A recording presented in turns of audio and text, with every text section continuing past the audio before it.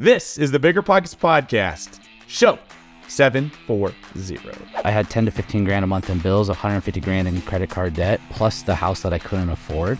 And I had $500 left in my name. And it's the cliche story of I called or I did this thing 50 times, right? So I heard about storage units and I had no idea how I learned about storage units. And so I called 47 storage unit facilities. In that storage unit, I said, I don't know what I'm doing, but I'm just going to show up. I had literally $500 left to my name. I spent $450, bought 3 storage units. And in 2 weeks, we made about $2,000. What's going on, everyone? This is David Green, your host of the Bigger Pockets Podcast here today. As you can see, with a little change of scenery, I'm joined by my co-host, Henry Washington, and our guest, Eric Quinn. Today's show is absolutely staggeringly incredible. You're going to love this show. Our guest is Eric Quinn. Eric has owned over 40 rental properties, done 15 flips, and currently sits at 15 sober living facilities, 7 single-family houses, a couple of duplexes, and a mix of some small commercial, office, and apartment complexes. Eric has a wide variety of sales experience, including door-to-door sales, as well as gym memberships, storage unit auctions, and thrift stores to restaurant equipment. The focus of today's show is going to be how you can pivot just like Eric did, looking for open doors. That should be the focus of any successful business owner. Not being afraid to fail was Eric's way out of hardship, and we believe that will work for a lot of other people. And you're going to hear how Eric has lost it all not 1 or 2 times, but 4 separate times, bouncing back every one of them to end up with a successful brokerage and an investing business that has more than tripled over 2 years. Each of these chapters plays a critical role in where you're at today, and we are excited to dig in. Eric. Whenever I used to travel, I would get that creeping feeling that I locked my back door. How do I know my property is going to be safe while I'm away? But not anymore, thanks to Simply Safe Home Security. I'm about to go on a 3-week trip to Copenhagen, but am I tripping about my trip? Nope. With award-winning security and peace of mind from Simply Safe, I don't need to worry. Simply Safe is a super amazing alarm system that I actually installed in my house myself personally in less than 30 minutes. And there's so much peace of mind knowing that there's something in place to protect my homes, my goods, and my John Mayer shrine. Simply Safe systems have high-tech sensors that detect break-ins, fires, and floods, indoor and outdoor cameras to keep watch night and day, 24/7 professional monitoring at less than $1 a day. Plus, Simply Safe professional monitoring agents can even help stop crime in real time by speaking to intruders through the wireless indoor camera. Hey, bud, get out of here. It's like that, but it's a lot better, I imagine. And if you buy the system and you don't love it, you can get a full refund with Simply Safe's 60-day money-back guarantee. Simply Safe has given me and many of our listeners real peace of mind, and I want you to have it too. Right now, get 20% off of any new Simply Safe system with Fast Protect monitoring at simplysafe.com/pockets. There's no safe like Simply Safe. Top real estate investors love to talk about how they save so much on taxes. But how are they able to build rental property empires while skirting Uncle Sam? 1031 exchanges. 1031 exchanges allow you to defer capital gains taxes while you sell an investment property, exchanging your old property for a bigger, better one and avoiding the tax man while you do it. And that's where First American Exchange Company comes in. They're the leaders in 1031 exchanges. Whether you're a seasoned investor or just starting, First American Exchange can help you with simple rental property exchanges, complex commercial real estate investments, reverse exchanges, and more. Don't let your taxes eat into your profits. Visit First American Exchange Company at firstexchange.com or call them at 800-556-2520. That's firstexchange.com or 800-556-2520. Keep your money in your pocket and propel your portfolio further at firstexchange.com. First American Exchange Company does not provide tax or legal advice. Consult your financial, real estate, tax, or legal advisor about your circumstances. First American Exchange Company. Safe, smart, secure. Finding rental property insurance has been a headache for the past few years. You know the feeling. You're scrambling, calling 20 different insurance agencies in a dozen different cities, struggling to protect your portfolio at the right cost. But I'm going to tell you a little secret that'll change everything. Veteran investors don't go through the everyday insurance companies. They just use NREG. NREG, that's NREIG, provides insurance solely for real estate investors. They've built the largest insurance program in the country for residential tenant-occupied, vacant, and renovation properties. The best part? You can put all your properties on one insurance schedule and one monthly bill. And you can add, change, or remove properties without having to cancel one policy and purchase another. They insure properties from single-family rentals up to 20-unit multifamily dwellings, vacation rentals, mobile homes, condos, and more. Trade catchy jingles for cash flow with insurance made for investors. Visit nreg.com/bppod to request a proposal. nreig.com/bppod. But before we get into the show, today's quick tip is, if you fail, you will learn, and that is part of the process, and it may hurt, but that's okay because success hurts. If you're a more experienced person, keep your attention on finding the open doors that are in front of you. Sometimes when our ego gets too big, our pride gets too big, we take an L and we want to close up and hide from the world, and you end up missing the open doors that are all around you. This was something we learned in basketball. When you're swarmed by defenders, which can be losses in business, you tend to just want to stare at the ball, but you need to keep your head up and look for open players around you and opportunities.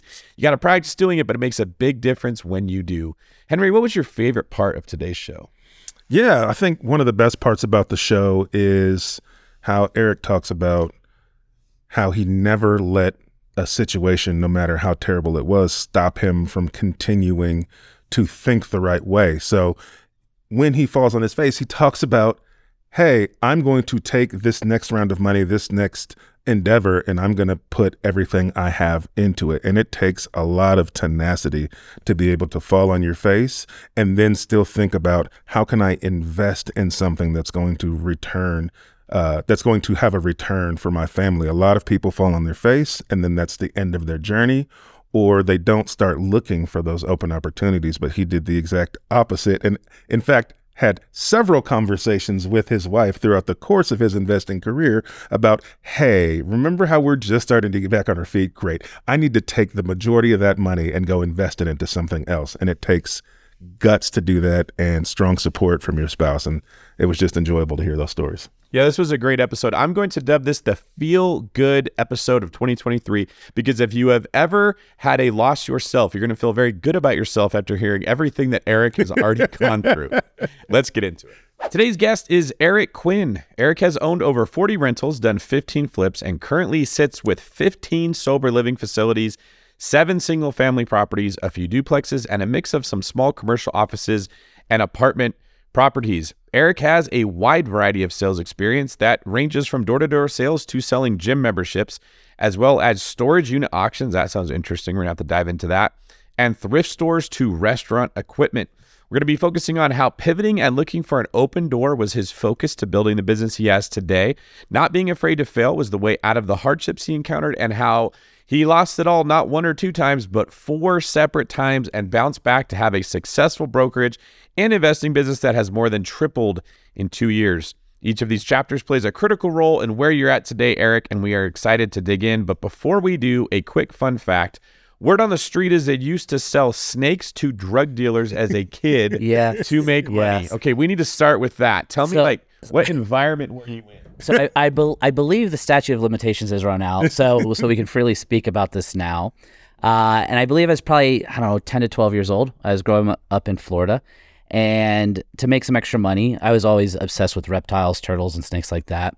I would go and buy these ball python snakes for $8 to $10 a piece at the time. And then I would go into the notoriously known area. I don't know what my parents were thinking. And I would sell snakes. And so what I would do is I'd knock on the door, and it was very weird me being there. And they'd say, "Why are you here?" And I'm like, well, don't mean any harm or anything, but the guy down the street, we'll call him Bill, just bought a couple snakes from me. And I heard he's kind of your competition, so I wasn't sure if you wanted a snake as well. And he'd be like, "How many did he buy?" And I'd say 1, 2, 3, 4, whatever the number was. And then they would always buy double. And I'd sell them for $50, $100, $125. And I would slowly stockpile to buy more animals for myself. Because as a kid, my mom made the great mistake of saying, you can have as many turtles and snakes as you want, as long as it doesn't smell. So I sold snakes to feed my own hobby and addiction, if you will. So, yeah. So I got to ask, these drug dealers, this was the 80s, right? Early 90s. Okay, early 90s. Yeah. Were snakes and reptiles the pit bulls of the 90s? Like, what was the... They were, yeah. So these snakes, they weren't... I shouldn't say they were baby ball pythons. They were anywhere from 4 to 6 feet. They had some size to them. And so, yeah, they'd wear them around their neck. They would display them in their cages and tanks and They So were. this was a sign of wealth and affluence. Yes. This was not for protection. No, it's a snake. 'Cause that's where my mind went first. Yeah, It's no. like, is this an intimidation thing? Yeah, guard snakes were not a thing then. Okay, so you can't afford a big gold chain, or you're smart enough to recognize that's probably not a smart advertisement if you're in the in that profession. illegal pharmaceutical distribution business. Yeah. So instead, you put a snake around your neck That's right. Yeah, exactly. as a calling card. Yep. And that was your introduction into sales. Yes. Yeah, and then we moved to selling turtles on the side of the road and stuff like that as well. Yeah. Yeah, shout out to Ryan Murdoch, Brandon Turner's, I don't know what you call him at this point, but like at one point his assistant. He loves animals too. Yeah. And I won't go here today, but I've always been fascinated with the people that are fascinated with reptiles and snakes. Because I never had that thing. It was never a thing where I saw them and thought that's really cool. I had like a dinosaur phase when I was 7, but it never evolved into what you guys do. So I understand you had a very bumpy introduction to real estate. It was probably a little bit different than the illegal underground exotic reptile industry. Tell me about your first attempt buying a home. When was this and what happened? Yeah, so my first personal house was '06. My interest rate was like 8.75, and it was the time where they're like, "Oh, you have a pulse. Here's a mortgage. Yeah. How much money do you make? Whatever you." Yeah. So, we bought the house in '06, and I bought the house in '06, and '08 is when things hit the fan. I don't know. Do you want me to go into that right now too? Well, we understand like in 2008, the mortgage industry corrected and a lot of properties went into foreclosure. But did you just pay too much for a house with a mortgage that you couldn't afford, or was there more to it? Yeah, so there's a lot more to it. I lost my job. And so we spiraled adjustable rate ARMs, adjustable rate mortgages and ARMs. When we bought the house, it was 8.75. It got to a point where it was like 24.75. Oh, wow. Yeah, we went into foreclosure 4 times, but saved it every time. Loan modifications, double loan modifications, that paperwork glitches. And I can dive into that. It's honestly what saved our house. But it was super terrifying. I lost my job in '08, and I met my wife 2 weeks later. And I looked at her and I said, "Hey, I'm going to lose everything. Like, this is not good. I don't have any savings. My bills are 10 to 15 grand a month. I have no 401k. I have nothing. I'm going to lose everything. And so you should leave." And she looked at me and she said, "I kind of like you, so I'm in. Let's figure it out." And I'm like, "You're crazy. It should have been a red flag." But we've been together 15 years now, and it's been a wonderful ride. So I think you got a real one there. Like there's a blessing in disguise if you think about that, which seems to be the case with a lot of your story, that if you had met somebody when everything was going great and everything you touch is turning to gold, you're always wondering, does this person love me or do they just love what I can give them? But if you realize if your relationship was built with your wife at a low point in your life, like that's an amazing way to start the foundation you're going to have. And she also got to see a side of you that a lot of people probably didn't, which is just your tenacity. Yeah, it was definitely a tenacity and a very humbling event. I worked in some sales positions prior to that, and I will say that my ego was probably got the best of me quite a bit. I was not a wonderful person, let's just say it that way, right? I was very egotistical. I don't know if I can say canoe, but that would be a good example of that. Yep. So it was very humbling. I was put on my knees, and so we were able to grind through that, and it's done pretty well so far. Yeah, that's such an important part of a successful journey. One of the things I've noticed with anyone who gets into real estate sales, real estate investing, any kind of entrepreneurship, there's this expectation that you're going to get in and you're either good or you're not good. You're going to either crush it or you're going to suck. And if you suck, you should move on. If you crush it, you're there. And in my experience, it's almost always a cycle of crush it, get really high like Icarus, you crash. Then can you pick yourself up and go up again? And the second iteration, you're going to fail too. It is a series of successes and failures where every single failure you have to be tough and get up, and every single success you have to learn to be humble. And people don't walk into it expecting that. They think that it's just going to be like, once I get the plane off the ground, I'm going to coast and I'm going to retire and live on the beach and drink my Mai Tais and watch Dancing with the Stars after 3 years of hard work. And nothing really works that way, whether it's your fitness goals, whether it's your relationship, whether it's finances. So how did you start digging yourself out? Because this sounds like financially, this was the first time that you experienced that crash. And when you're flying high and you have a crash from a height, it hurts. Yeah, so this actually wasn't the first time. So this was probably now second, almost third time. First time was in Houston with Enron. Enron went bankrupt. It didn't affect most of the country, but I lived in Houston at that time. And so it was miserable. You had these execs that were making 80 to 150 to 300 grand working at McDonald's, right? So it was bad. I was so poor at one time that I slept on a pile of clothes at that time, right? So I moved to Colorado in my mom and dad's basement. And so when I was fast forward to '08, when I lost everything this time, I had 10 to 15 grand a month in bills, 150 grand in credit card debt, plus the house that I couldn't afford. And I had 500 bucks left to my name. And it's the cliche story of I called or I did this thing 50 times, right? So I heard about storage units and I had no idea how I learned about storage units. This was before the TV show by a couple of years. Grace of God, let's call it, the universe opening a door for me. And so I called 47 storage unit facilities. Most of them had auctions, but they were all far in the future. There was one that had one the next day. In that storage unit, I said, I don't know what I'm doing, but I'm just going to show up. I had literally 500 bucks left to my name. I spent $450, bought 3 storage units, and in 2 weeks we made about $2,000. When you say you bought a storage unit, you're saying you bought the stuff inside the storage Correct. unit. Yeah, right? Yeah. Well, I was way too poor and bad credit. I couldn't buy anything, right? Like I could barely afford Taco Bell at that time. So I'm doing the math. Yeah. $450. Yeah, on storage units. You had 500, so you were left with 50. Yeah, 50 bucks to live life with. Yeah, so that covered gas, hopefully, and then back then McDoubles at McDonald's were still $1. Tacos were 50 cents, and ramen noodles. My wife and I, it's funny, I was looking on Facebook the other day, and there was a cart, and we're like, we got food for a month, and it was $280, and it was all just crap, like 50-cent banquet meals and stuff like that, because that's all we could do. The funny thing is one of the storage units that I bought out of the 3 was filled with prison letters, adult toys, if you will, and broken furniture and heroin needles, unfortunately. And one of the greatest things about this is my wife and I would sort these things together, and then she'd go down the rabbit hole of reading prison letters.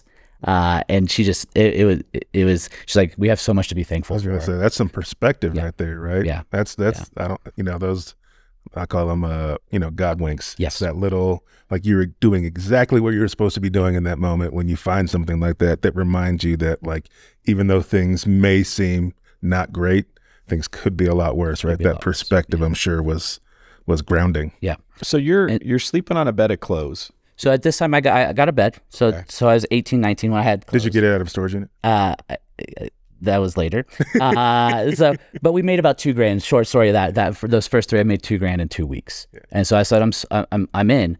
And we bought about 1,000 storage unit contents over probably 10 years. Was this at the time that show was really popular that was going around? No, so it was before. So that happened about 2 years afterwards. I actually opened a thrift store, and then the show came out. I'm like, come on. Are you kidding me? Here comes the comp. And that was exactly it. So these auctions went from 3 to 10 people there.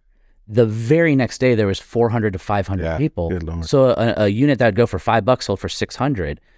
The nice thing is that for me, we saw the thrift store and we saw the potential. I set the thrift store up for $500 because I bought everything used, and we ended up selling the thrift store, I think, for like 30, 40 grand. And we pivoted and parlayed. So when you say you set up a thrift store, so that's how you were dispositioning the things that you found. Yep. Is it like a physical thrift store? Were you selling online? Yeah. So we would take all the knickknacks and actually put it in the thrift store. And then anything that was worth any kind of money, we would sell it on Craigslist. So Craigslist honestly saved my life. I have a incredible love for Craigslist.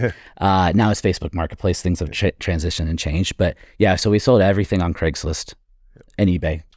I don't know, did we get into what brought the idea into your head to buy self-storage units when you had $50 left? Yeah, so I honestly have no idea where it came from. I've thought a lot about this, but I have no idea. It was one of those things that I liked selling things on Craigslist, and I was like, well, I'm desperate. I need to buy more things. How do I get more things? But I honestly have no idea where I came up. Just interesting that when you only have $500 to your name, rather than going into a circle the wagons, defensive minded, cling to whatever I have, as your thought was, well, what could I invest this into that could get me a better return? I didn't have an option. There's nobody hiring. I don't have a college education. I was going to lose everything. So I had to figure out. So it was either that or drug dealing, right? And I didn't want to sell drugs anymore. Yeah, you had to go snakes. Yeah, I could have gone snakes, but $500 doesn't buy a lot of snakes. I'm thinking about it, and it might have been somebody buying something from me off of Craigslist. But I'm not 100% sure where that idea came from, to be honest. How did this story mirrors so many investors where it's, a lot of us got started flipping stuff, right? Yours was just flipping through storage units. Mine was flipping stuff from auctions, right? But how did the conversation go with your wife when you said, I need to take the majority of our last $500 and invest in this thing I've never done before? Yeah, so I don't know why she's so supportive and what she saw in me, right? Like, we're living by this motto and ethos that as we're growing this business, I want to believe in you, even if you don't believe in yourself yet, right? And the yet is the biggest part. And there's been critical times in my life where somebody believed in me, and maybe they didn't say, hey, I believe in you, but they were there and they supported me, right? So there is this, while we're going through this thing, everything in our house was for sale. Like, there was times we didn't have a couch, we didn't have a kitchen table. We'll go back to the bed thing, right? So when I was 18 to 20, I couldn't afford a bed, so I slept on a pile of clothes. And when I met my girlfriend, now wife, I said, hey, this is what my past is. I promise you, no matter how bad this gets, I will never not have you sleep in a bed, right? So that's what we did. So the only thing that was not for sale in our house was our bed, right? Because that's our bed. But everything else was for sale, right? There's times where my son would come into town and he thought we were rich because he was young, and he had a new bedroom set every time, because the moment I dropped him off at the airport, I'd immediately list his bed on Craigslist. So yeah, everything was for sale. We had a new couch every other week. My wife would tell you that everything in our life is for sale right now still, right? There's always a price. Right, yeah. There's always a price. So Storage Wars comes out, increased competition, things are going for more money. Yep. Obviously, you had to pivot yet again, right? So what did that pivot look like? Where did real estate come into play? Yeah, so not yet. I pivoted into restaurant equipment. So I had a friend that does stainless steel manufacturing. He's a large distributor. And he called one day and said, hey, are you still selling stuff on Craigslist? I'm like, I am. He said, I need you to come to the warehouse, and I've got this restaurant equipment. I need you to sell it. And I said, I've never sold restaurant equipment. I have no idea what I'm doing. And he goes, have you heard of a website called Google? And I'm like, thanks, yes. And he said, come on over. And all this equipment was brand new. It was all in the box, but it was 3 to 6 years old, 3 to 5 years old.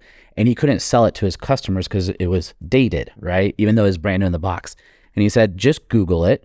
Whatever the MSRP is on it, list for half, and then I'll pay you 20% commission. And I said, okay. What's the worst that happens, right? Like, so I ended up doing about $100,000 in sales for him in 90 days. This is the biggest paycheck at that time that I'd ever gotten. And so I looked at my wife, I said, we're not selling couches anymore. We're going to sell some refrigerators. So I started doing restaurant auctions, and restaurants that were seized for taxes or workman's comp and stuff like that, or payroll. And we built a business like that, selling on Craigslist as well. And then I got my real estate license in 2012. So you're selling all kinds of different things. You're moving from, like, I can see the transition from snakes to drugs to storages to refrigerators, right? You're starting to move into the bougie area. At a certain point, you realize that real estate actually is the best thing to be selling. So tell me, like, how did you transition into real estate? Yeah. So I got my license in 2012. I was the cliche agent of, I'm going to do it part-time, right? I'll do it with my, if a deal falls in my lap. So I actually didn't get serious about real estate until 2017, 2015 area. And I sold maybe 5-10 houses, and then I sold 15, 20, and then I sold 25. And I looked at it, I was like, I'm missing the boat here. There's so much more potential and so much more opportunity if I take a risk. So you fast forward to 2016, 2017, and I had the conversation with my wife, and I said, hey, we're going to shut down Craigslist. We're just going to shut down and walk away. And she's like, are you kidding me? We're making low 6 figures, right? And we're almost out of debt. And we had 150 grand when we started, and I worked it all the way down to, I think, about 25. With all the foreclosures and stuff like that, or pending foreclosures. And so I said, I think this is the right decision. I don't know why, but I think we need to walk away. And so I said, I'm going to close May 1st. And so from January 1st to May 1st, I was working on liquidating the warehouse of restaurant equipment. I had only sold 2 houses, which commissions on 2 houses, not a lot. And she said, this is a terrible idea. I was like, I know. And she's like, all right, let's do it. And so we did it. And then from May to the end of the year, I sold another 50 houses. So life-changing, incredible. And we were able to parlay that money into investing. So we bet on ourselves. So, but I mean, did you get into real estate because you just wanted to sell more expensive things? So you got your license? No, I'd always been obsessed with real estate, right? Like I watched Armando Montalongo in the early 2000s, right? Even before that. So I had this vision of a one-stop shop, right? Where one level would be real estate, one level would be investing, one level would be mortgages, one level would be contractors. And this grandiose dream, if you will, it's a curse and a blessing. I can only think big. So since I was a kid, I always saw myself in real estate. I just didn't know how it transitioned or parlayed. So did you get your license and then see the money being made by investors and decide to make that pivot? Or were you always on the thought process that like, I'm going to be an investor? A little bit of both. So I got my license and I was still obsessed with Craigslist because I didn't have any money. We were still super in debt. And so I just kind of chipped away at everything. And then finally I took the gamble. And I'd been listening to Bigger Pockets for years, like the first 500 episodes, 350 episodes. And I said, I'm just going to do it.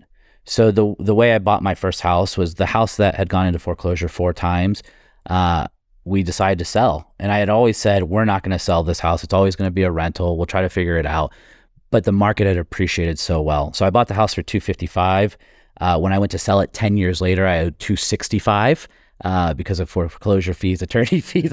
So paid on it for 10 years. I still owed more money than I bought it for. But we sold it for $435, right? So it was a great windfall. We made $180,000 when we walked away, tax-free because it was owner-occupied. And I put $100,000 down on our new house, paid off all of our debt, so we were 100% debt-free, and left me with $80,000. And that's when we bought our first real estate or first investment. So what did you do once you got into real estate? Did you carefully, strategically, and with a calculated measure move forward? Or did you Eric Quinn your way, rhinoceros right into this? Yeah. So we've come up with a new saying. It's called quinning. So we just went all in. We did. I spent way more money than I had again, right? I put it on credit cards and on marketing and Zillow buyer leads. Back then, Zillow was still good. And my income has doubled and tripled every year for like 5-6 years now. Last year I took the year off, so it was a little lighter last year, but I just went all in again. And I said, what's the worst that happens here? And don't get me wrong, it was not all cupcakes and rainbows, right? Like I got kicked in the shin repeatedly, and definitely full of self-doubt and like, what am I doing here? But for some reason I was dumb enough to keep going forward. Well, I see that you bought 15 renos in 1 month. Is that the case? Yeah. So half of those I put on credit cards. I charged myself and put them on credit cards. So I had the cash to buy them. So that is one of a great learning experience, right? So I bought a bunch of houses in Ohio because the sheriff auction sale has a very quick right of redemption. For reference, where were you located? Colorado. So I lived in Denver. And I bought, my first transaction was a warehouse in Ohio. So I was already going to Ohio. I met a local real estate agent and we're like, hey, let's partner. And so we did. So we bought 15 houses in 1 month. I think all 15 houses cost, you're going to laugh when I say it, I think less than $100,000 total. And I was like, this is a grand slam. Like, what could go wrong? And yeah, I can relate to that, Eric. I just bought 18 houses over a 2-month period.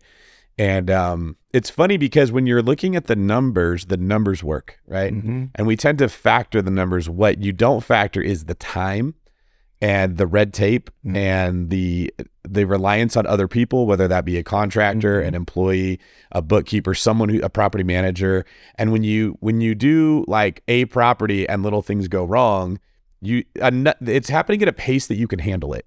When you multiply that by 18, it gets out of hand, and I cannot in one day do everything that has to happen. Or you buying 15 renovations in a month? They're not like problems you don't know how to solve. you just can't solve 15 of them, right? It's like trying to juggle 15 balls versus 1 or 2. Well, and honestly, I probably didn't know how to solve any of it because it was truthfully my second deal, right? So no infrastructure in place. No, I thought I did. Yeah. I thought I had the boots on the ground. I thought I did my due diligence, right?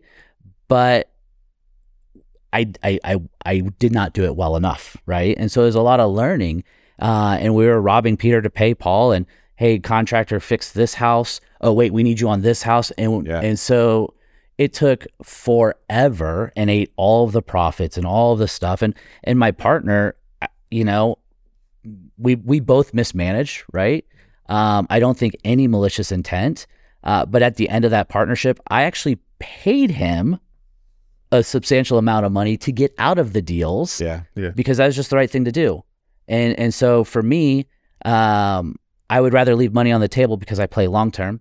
I'd rather lose some money today and be safe long term than So can you in any way quantify like what was the small gain and or loss from that situation, and like what's the most valuable lesson you learned from that? Yeah, so we lost probably $200,000 in a year, right? And I will say that the $200,000 that we lost was potential profit, so not physical dollars, right? So I want to make that very clear.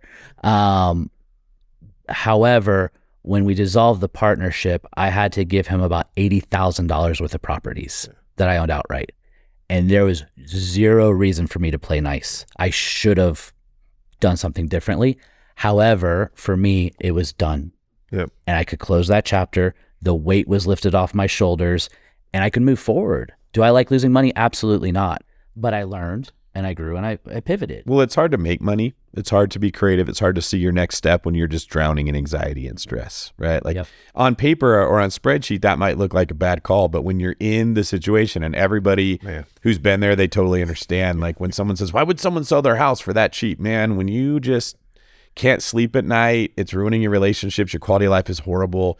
It's worth it to get out of that scenario. You know, I actually had a gross analogy when you were talking that I was thinking about. Like buying 15 houses at one time is like just like eating 15 donuts at one time. It sounded like it's delicious for a little while. Right. Great idea. And then especially if they're Krispy Kremes. You get that immediate regret, like I can't digest this and I am miserable. And there comes a point where the pain of throwing up is better than the pain of sitting with those 15 donuts, right? And like normally no one would ever say, yeah, just go throw up. Like you're going to feel like crap when you do it. But that makes sense when you're in that moment, right? And then you start over and you hopefully don't eat 15 donuts. Do you have like a Rolodex of like different metaphors and comparisons? Like a magician. And then you just yank one. That was phenomenal. My own brain works, man. That was phenomenal. But okay, so you moved on and then you bought a warehouse. So you got out of the 15 donuts and you said, okay, instead I'm going to move on to a new food group. Yeah, so the warehouse was actually the first transaction I bought. So I bought the warehouse and that's what caused me to go to Ohio and then these 15 deals, right? So I'd like to go through the warehouse when we do the deal deep dive, if that's cool, because that was a lot of learning. All right, so let's recap where we are so far. You took your last $500, started a side hustle that saved your family, turned that into $2,000, right? So you 4x your money on that. Turned that into a profitable business of selling houses that really got you out of just financial distress and put you on some kind of solid ground. Then you pivoted into becoming a real estate investor. So your first attempts were gnarly. You had to pay $80,000 to get out of the situation. Where'd you go from there? Yeah, so we actually parlayed into some fix and flips. And I was very fortunate enough of a buddy that had a HELOC on his properties. And so he just would give me money to go buy these houses in cash. And then from there, we transitioned into sober living homes. Okay. Yep. And that's what we have currently right now is a bunch of sober living homes. So what triggered that thought process? Yeah. That's not where most investors are. Yeah. So the grace of God, another door open. So I had a client of mine in Denver. I'm a real estate agent as well. And that's what he was buying. He was buying these sober living homes and he refused to give me the contact information. He's like, no, man, I'm not, these are good deals. I'm not giving them to you. When I'm done buying, I will make an introduction. And I said, that's some crap, right? And so 2 years later, he actually gave me the information. And so we made our first buy about a year after that. Well, now, information for who or what? Yeah, so these sober living homes, I don't run them. I'm the landlord. So we partner with local nonprofits, and then the nonprofits actually run the sober living Okay, so homes. he had a contact with a nonprofit, Correct. that is paid government funds to manage these sober living homes, Yeah. and he was basically subleasing them to those people. And so he just knew what type of property they needed. He would Correct. you would go find the property for him. He would put it under contract, buy it, lease it out to them. All right, and he didn't want to give you the connection Correct. to the people that were leasing it. That was Yeah. that was Yeah. the keys to his cash flow. Yeah, 100%. Yeah. Totally get it. Why did he get out of it, by the way? He retired, and he's got I believe he's got 12 of them, and it provides a good life. He worked for a fast food corporation and was with them for a while. Also ran out of cash to keep buying, and then said, I've got enough. I'm just going to retire and stare at the mountain sunsets every day. And you took the keys. I took the keys. Yeah. Okay, so when you're buying these sober living facilities, where should we start? Like, should we start with what are you looking for in a property that will make these profit? Yep. So we are looking for 3, 4, or 5 bedrooms, right? Larger square footprints, because we'll convert dining rooms into a bedroom. We'll convert extra space, living room, family room. Very, very similar. We're looking to be on bus lines, walkable distances to jobs and stuff like that. The big thing is I've been sober for 22 years as well. So, and my little sister is an addict. And so these sober living homes, it's not just about the cash flow for us. It's about actually making a difference and helping people get their life back together, right? So it just happens to do very well financially as well. So that's kind of what our buy boxes are. Sometimes we'll add pergolas. We have some nice homes that have swimming pools, and it's actually like the community meeting area for some of these houses. We actually own in 5 or 6 states total. So I buy out of state on all of my properties now for them. And that's kind of what we're looking for to make sure it's advantageous for everybody involved. Now, do you worry about buying too much and there's not enough demand for them?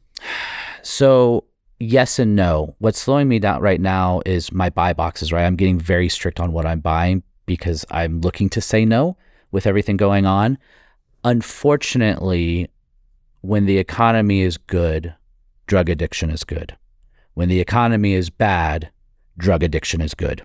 Mm-hmm. So I don't foresee that changing, unfortunately, and it's an epidemic, and we're trying to make a difference, but we're pretty safe. So going into 2023, what's your thoughts on the type of buy box you're looking for? Your concerns, or are you excited? Yeah, so I'm actually super excited. So we're still buying. We have 2 under contract right now, hopefully 3 by the end of this week. We're still buying. I'm just being very specific in what we're buying. I love Florida. We own 5 or 6 in the Panhandle.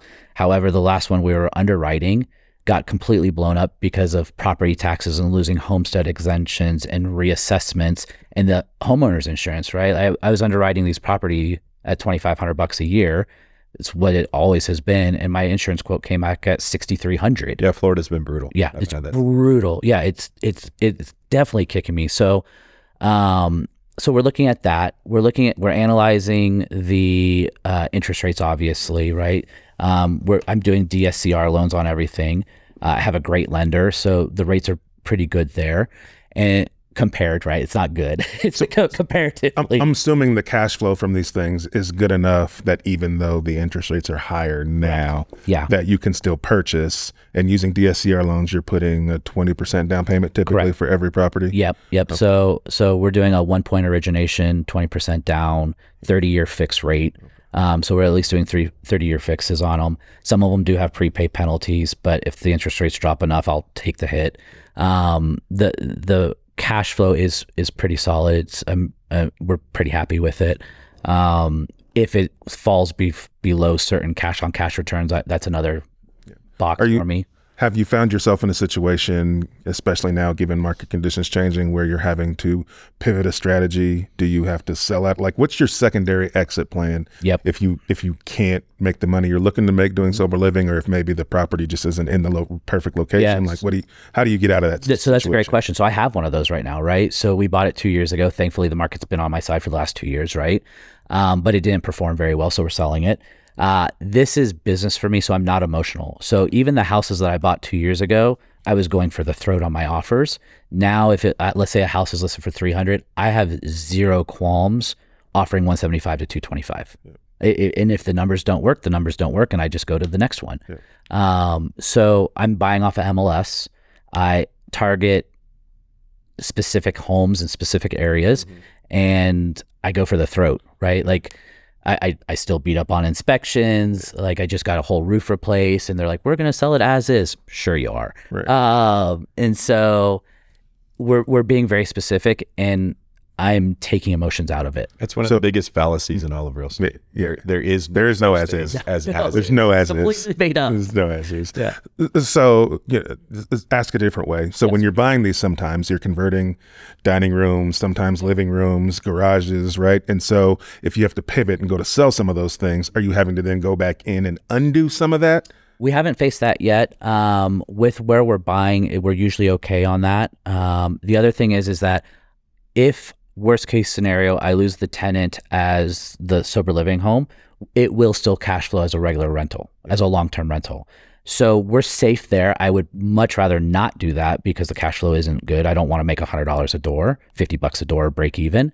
So worst case scenario, we'll sell. Usually we're forcing appreciation anyways, even with this market turn.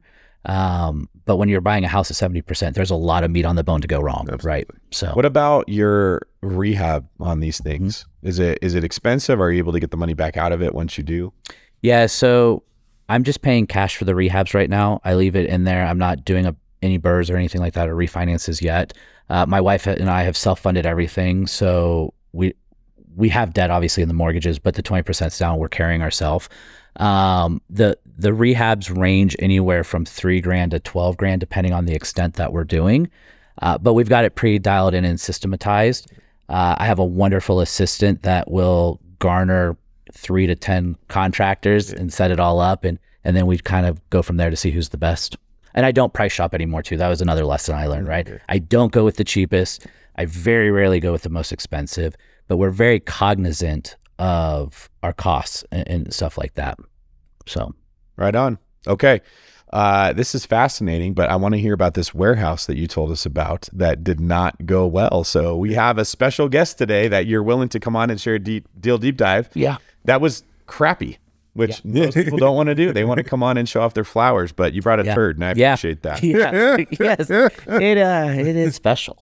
Whenever I used to travel, I would get that creeping feeling that I locked my back door. How do I know my property is going to be safe while I'm away? But not anymore, thanks to Simply Safe Home Security. I'm about to go on a 3-week trip to Copenhagen, but am I tripping about my trip? Nope. With award-winning security and peace of mind from Simply Safe, I don't need to worry. Simply Safe is a super amazing alarm system that I actually installed in my house myself personally in less than 30 minutes. And there's so much peace of mind knowing that there's something in place to protect my homes, my goods, and my John Mayer shrine. Simply Safe systems have high-tech sensors that detect break-ins, fires, and floods, indoor and outdoor cameras to keep watch night and day, 24/7 professional monitoring at less than $1 a day. Plus, Simply Safe professional monitoring agents can even help stop crime in real time by speaking to intruders through the wireless indoor camera.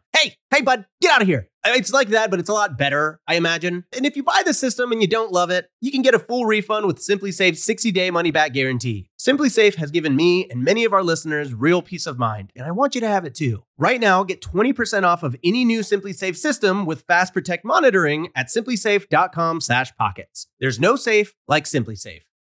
Listen up, business owners, because I've got some quick little math for you. Fewer costs equal more profit. The problem? You're spending more than ever on operations, materials, deliveries, software, and more. So why not reduce your costs and headaches with NetSuite by Oracle? NetSuite is the #1 cloud financial system, bringing accounting, financial management, inventory, and HR into one platform and one source of truth. Oh, also, NetSuite lives in the cloud, which means you can reduce IT costs with no hardware required. Cut the cost of maintaining multiple systems because now you've got one unified business management suite. You can improve efficiency by bringing all your major business processes into one platform, slashing manual tasks and errors. It makes sense that over 37,000 companies have already made the move to NetSuite. So don't let rising costs sink your business growth. And by popular demand, NetSuite has extended its one-of-a-kind, flexible financing program for a few more weeks. Head to netsuite.com/biggerpockets.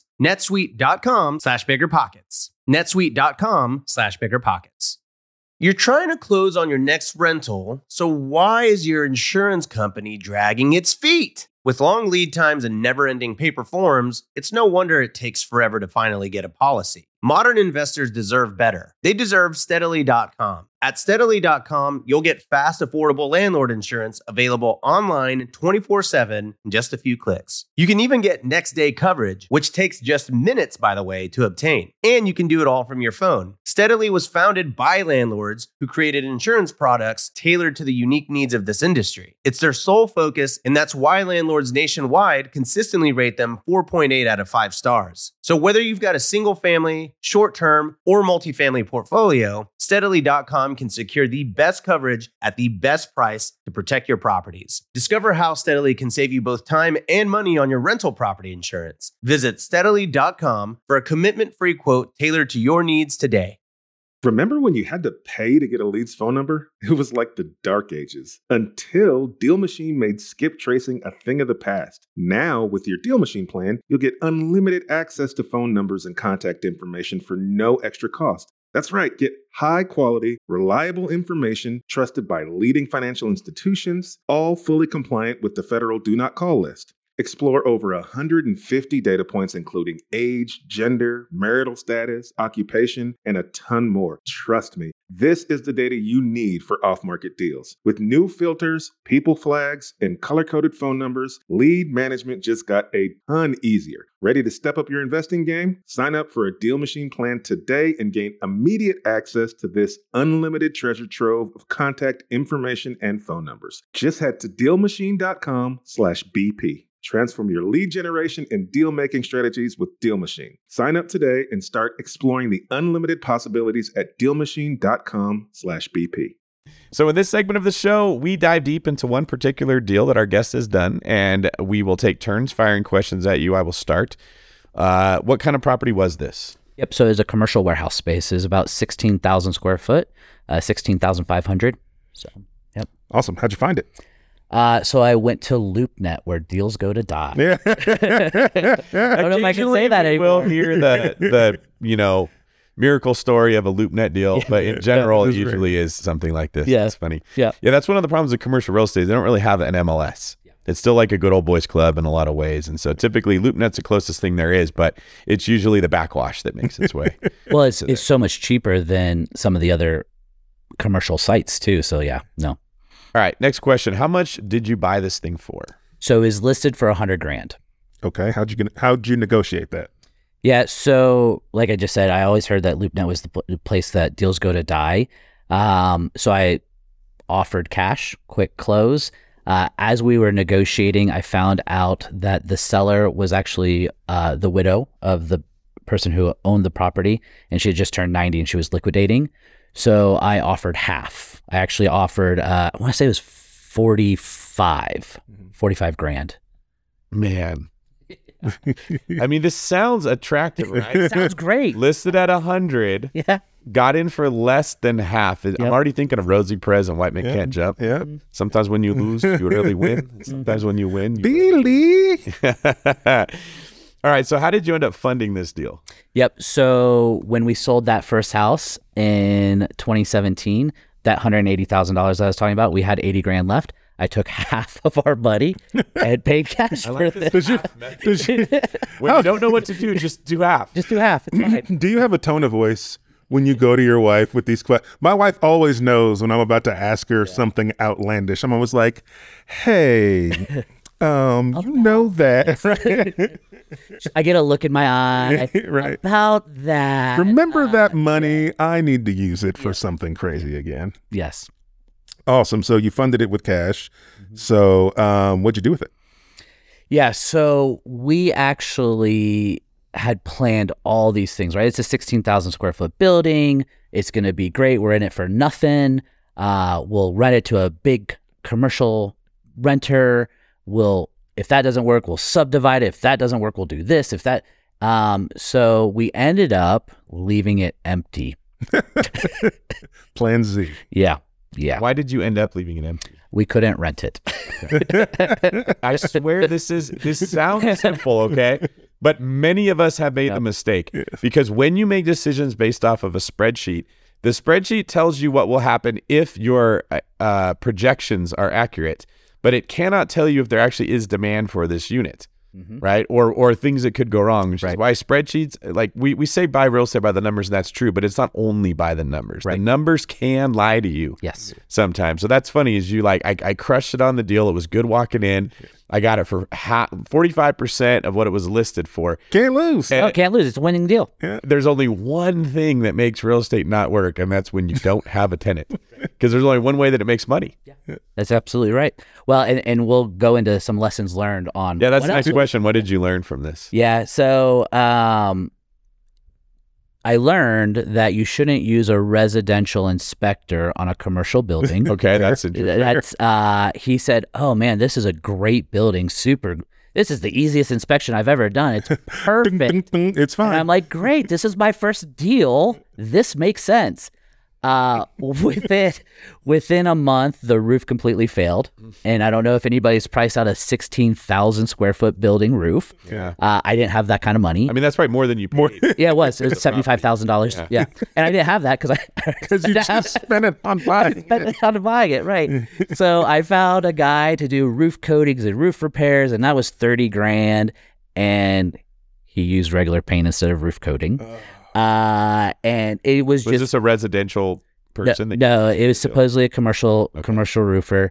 That'd be easy to make that mistake twice. You know, residential real estate, you go to your residential hookups. Yeah. So I didn't know what I didn't know. Right.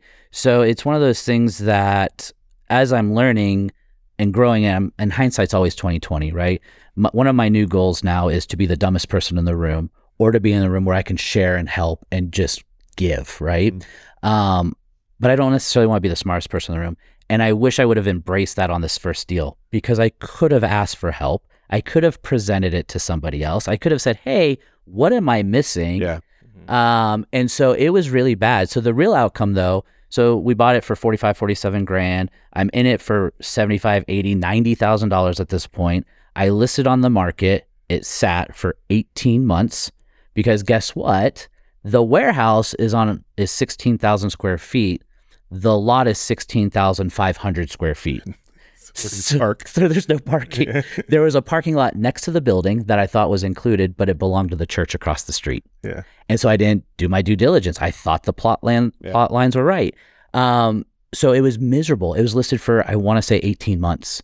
And finally I said, I'm done. I fired the agent and I listed it on Facebook Marketplace. I actually got a bidding war. I listed for 50 grand because I'm like, I'm just going to lick my wounds and move on. I got a bidding war. So we sold for 63,000 and I only lost 30 to 40 grand. Only lost. I thought that was a win. I'm sure it felt great. It was a win to me because yeah. So, and you only had to throw up twice to get it all out. So you only lost the cost of your been there all night. Right. Yeah. Yeah. You know what I was thinking when you were telling that story, because this is so common. Especially when you feel like it's no risk, you're getting it at such a good price. How could it go wrong, right? What I see a lot of people do when they're in your situation is they will reach out to Henry or me.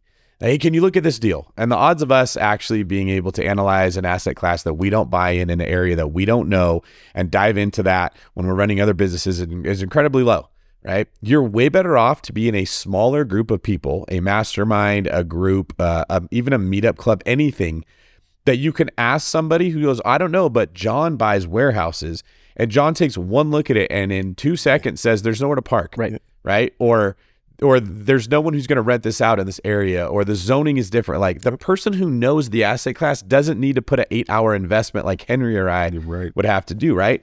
And the people that don't want to either invest the time or the money or the energy, or like you said, just giving back into groups, that's where these mistakes come from, right? And like you said, you don't want to be the smartest person in the room. That's very valuable, because that same question could be for me like 3 days of research to try to get back to you, or for somebody else 5 secs. Right. Like you now looking at some of this stuff would be like, absolutely not, because you've learned what you didn't know. Well, and I'll say that's probably one of the greatest successes and pivots in my life as well, is getting involved with these mastermind groups, right? There's meetup.com right now. There's all sorts of places that you can do. Obviously do due diligence, because there are some fake gurus out there, if you will, right? But I don't know if you remember this, but when you and Brandon were asking to meet Vanilla Ice and that's how we met, right? And then I did a mastermind group with you, and that was fantastic for a year. And then I took a break. Oh, I remember I was trying to convince you to stop taking listings at 1%. Yes. And that has changed my life, by the way. We could talk about that separately. Right? So just for the record, my new average commission is 3.75 for my side. Yeah. So that's a big jump. It's a huge jump. Did you get a piece of that? No, he should though. Get it in the emotional. Yes. But I was in your mastermind group, and then I took a year off, and then I reached out 2.5 years ago, and I said, hey man, I really want to get into this larger group that I got denied in at first. And you were my sponsor. You vouched for me. And that has changed my life.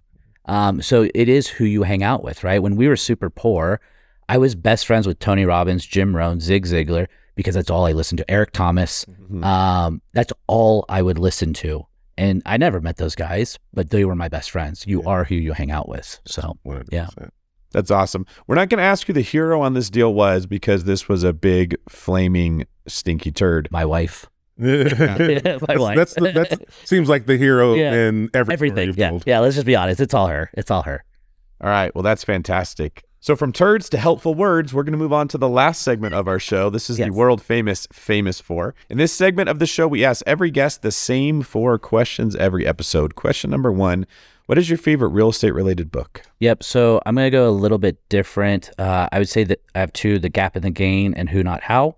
Benjamin Hardy books. Yeah. Dan Sullivan. I've been kind of obsessed with them lately to kind of systematize and streamline. So those 2 have been really, really good for me. Awesome. So obviously the next question is business books. So do you have another recommendation, or is it these 2? Yeah. So Atlas Shrugged, if you have not read that, I never identified as a reader, but I've made it my mission. Last year I read 10,000 pages, and this year I'm going to probably try to do 15,000. It scared me. It's 1,100 pages, 1,200 pages book. It's terribly intimidating, but it is incredible. I'm only halfway through, but it is one of the best books I've ever read. The other one would be The Greatest Showman movie on Disney Plus. If you haven't watched that, it will also change your life. Watch it with captions. I want you all to let me know in the comments if an 1,100 page book is better because you pay the same price to get like more book, or if you'd rather read a 40-page book, because I go round and round with book publishers about this, where they always want a shorter book, and I'm like, why would I want to give you a short book? Why wouldn't I give you a long book? It sat on my nightstand for probably 6 months before I was like, okay, I'm going to do it. And now I'm like, oh, I love it. I read it on the entire plane right here. So I spent 3 hours reading it today. That elephant one bite at a time. Yeah, Brandon Turner actually a couple months ago was telling me about Atlas Shrugged. Yeah, it's great. It is so scary how spot on it is with life. It's incredible. Well, my understanding is it kind of brings up a part of life that makes people uncomfortable that we don't always want to acknowledge. 100%. Yeah. 100%. I don't want to ruin anything, but it's really good. I would definitely recommend. It's $10 on Amazon. Pick it up. How much is that? Like, what's that per page? Right. It's a good ROI for yourself. Yeah. Investors. Right? Yeah. That's immediately where we take it. Yeah. Great. So what are your hobbies when you're not reading 1,100 pages? Right. Yeah. So obviously hanging out with my wife and kids. I've been on this crazy rabbit hole of health. Lost 40 pounds in the last... Too. Nice. Yeah. So I've lost 40 pounds the last 120 days. So we just bought a sauna. We have a cold plunge, weights and stuff like that. So really dialing in nutrition. I actually have 2 cold plunges, one for myself and my wife, and then one for my kids, because I don't want them to get too cold. And so we have family bonding every night. We do the sauna and cold plunges together. It's pretty crazy. I think I saw you recently posted a picture on Facebook, right? Yeah. Of like the fitness room kind of in your house where you have the sauna and everything set up. Yeah. You're like, oh, I might go way too far down this rabbit hole. Yeah. But it's a good rabbit hole to go down. So you slept on clothes and now you have a cold plunge. Right. Exactly. Yeah, Quinning. Yep. And then we also still breed snakes. So of course you do. We have the story had to go downhill. Yeah, we have a side hobby still. So yeah. Yep. All right. In your opinion, what sets apart successful investors from those who give up, fail, or never get started? Yeah, I would say it's pivoting, right? And learning, not being afraid to fail.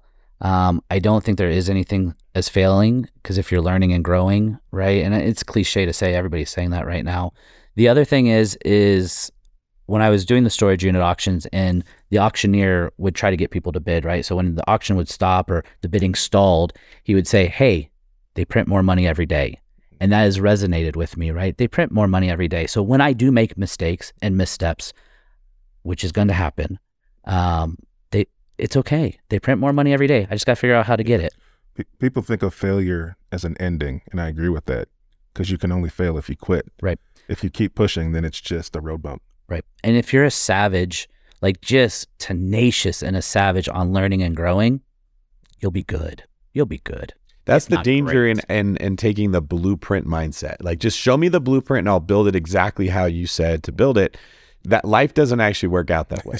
Yeah. It can be explained when we're dumbing it down to simplify the concepts that work in something. A blueprint can make sense, but the actual application, right? Like anyone that's ever played a sport, the play is never going to go the way that they draw it up. Right. You go do jiu-jitsu and you're like, I'm going to do this move to do this move to do this move. And then within a half a second, you're like, oh, there goes that idea. That's exactly, yeah. What Tyson said, man. Yeah, everyone has a plan, so they get punched in the mouth, Yep. right? And that is life. That is literally how life works. You are much better to try to learn the principles of jiu-jitsu, the tenacity needed to stay in a fight when you get punched in the mouth, the ability to pivot within real estate and move, than it is to say, I just want to pay for a course to learn a blueprint that I'm just going to go execute and I'll never make a mistake.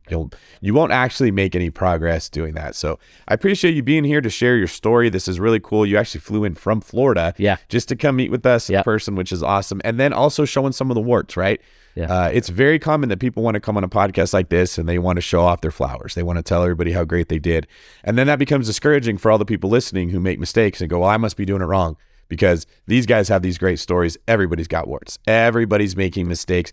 In this economy especially, we're starting to see more and more and more of the moves that were made a couple years ago or even 6 months ago are much more difficult. There's a lot of pivoting that's going to be happening. So in the famous words of Ross Geller from Friends, you need to pivot way to success. It's true. Eric Quinn. It's true. Yeah. Henry, any last words for you? No, I just want to thank you for your vulnerability. Thank you for being real. Thank you for sharing some stories that were personal. And I think it's truly going to help people. And, never met you before today, but feel like I know you now. So thank you for being so real. And thank you for having me, right? It was terrifying. This is really the first podcast I've ever done. So I just really appreciate the opportunity and thank you.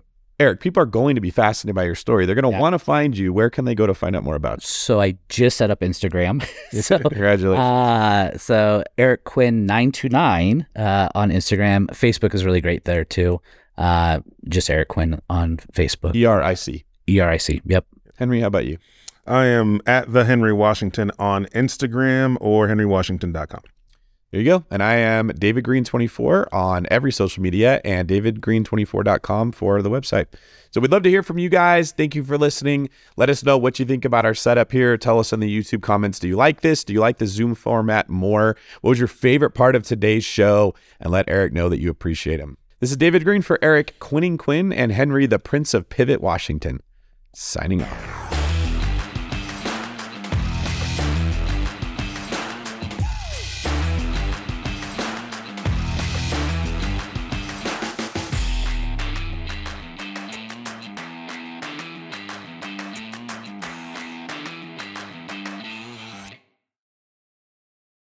The market is changing, and finding your way can be tricky. Rates shift, headlines whirl, but your goal hasn't changed. You want financial freedom. And the best investors know it's not about timing the market, it's about time in the market. If you're ready to get into the real estate investing game or take your game to the next level, finding an investor-friendly agent is your next step. With BiggerPockets Agent Finder, you can find the right agent in minutes. Just head to biggerpockets.com/deals and enter a few details about what and where you want to buy, and bam! Instantly match with an investor-friendly agent who fits the bill. These local market experts can help you navigate the neighborhoods, analyze the numbers, and take action with confidence once and for all. This free resource is only available at biggerpockets.com/deals. Get an agent, get the deal, and get closer to financial freedom at biggerpockets.com/deals. That's biggerpockets.com/deals to find your investor-friendly agent today.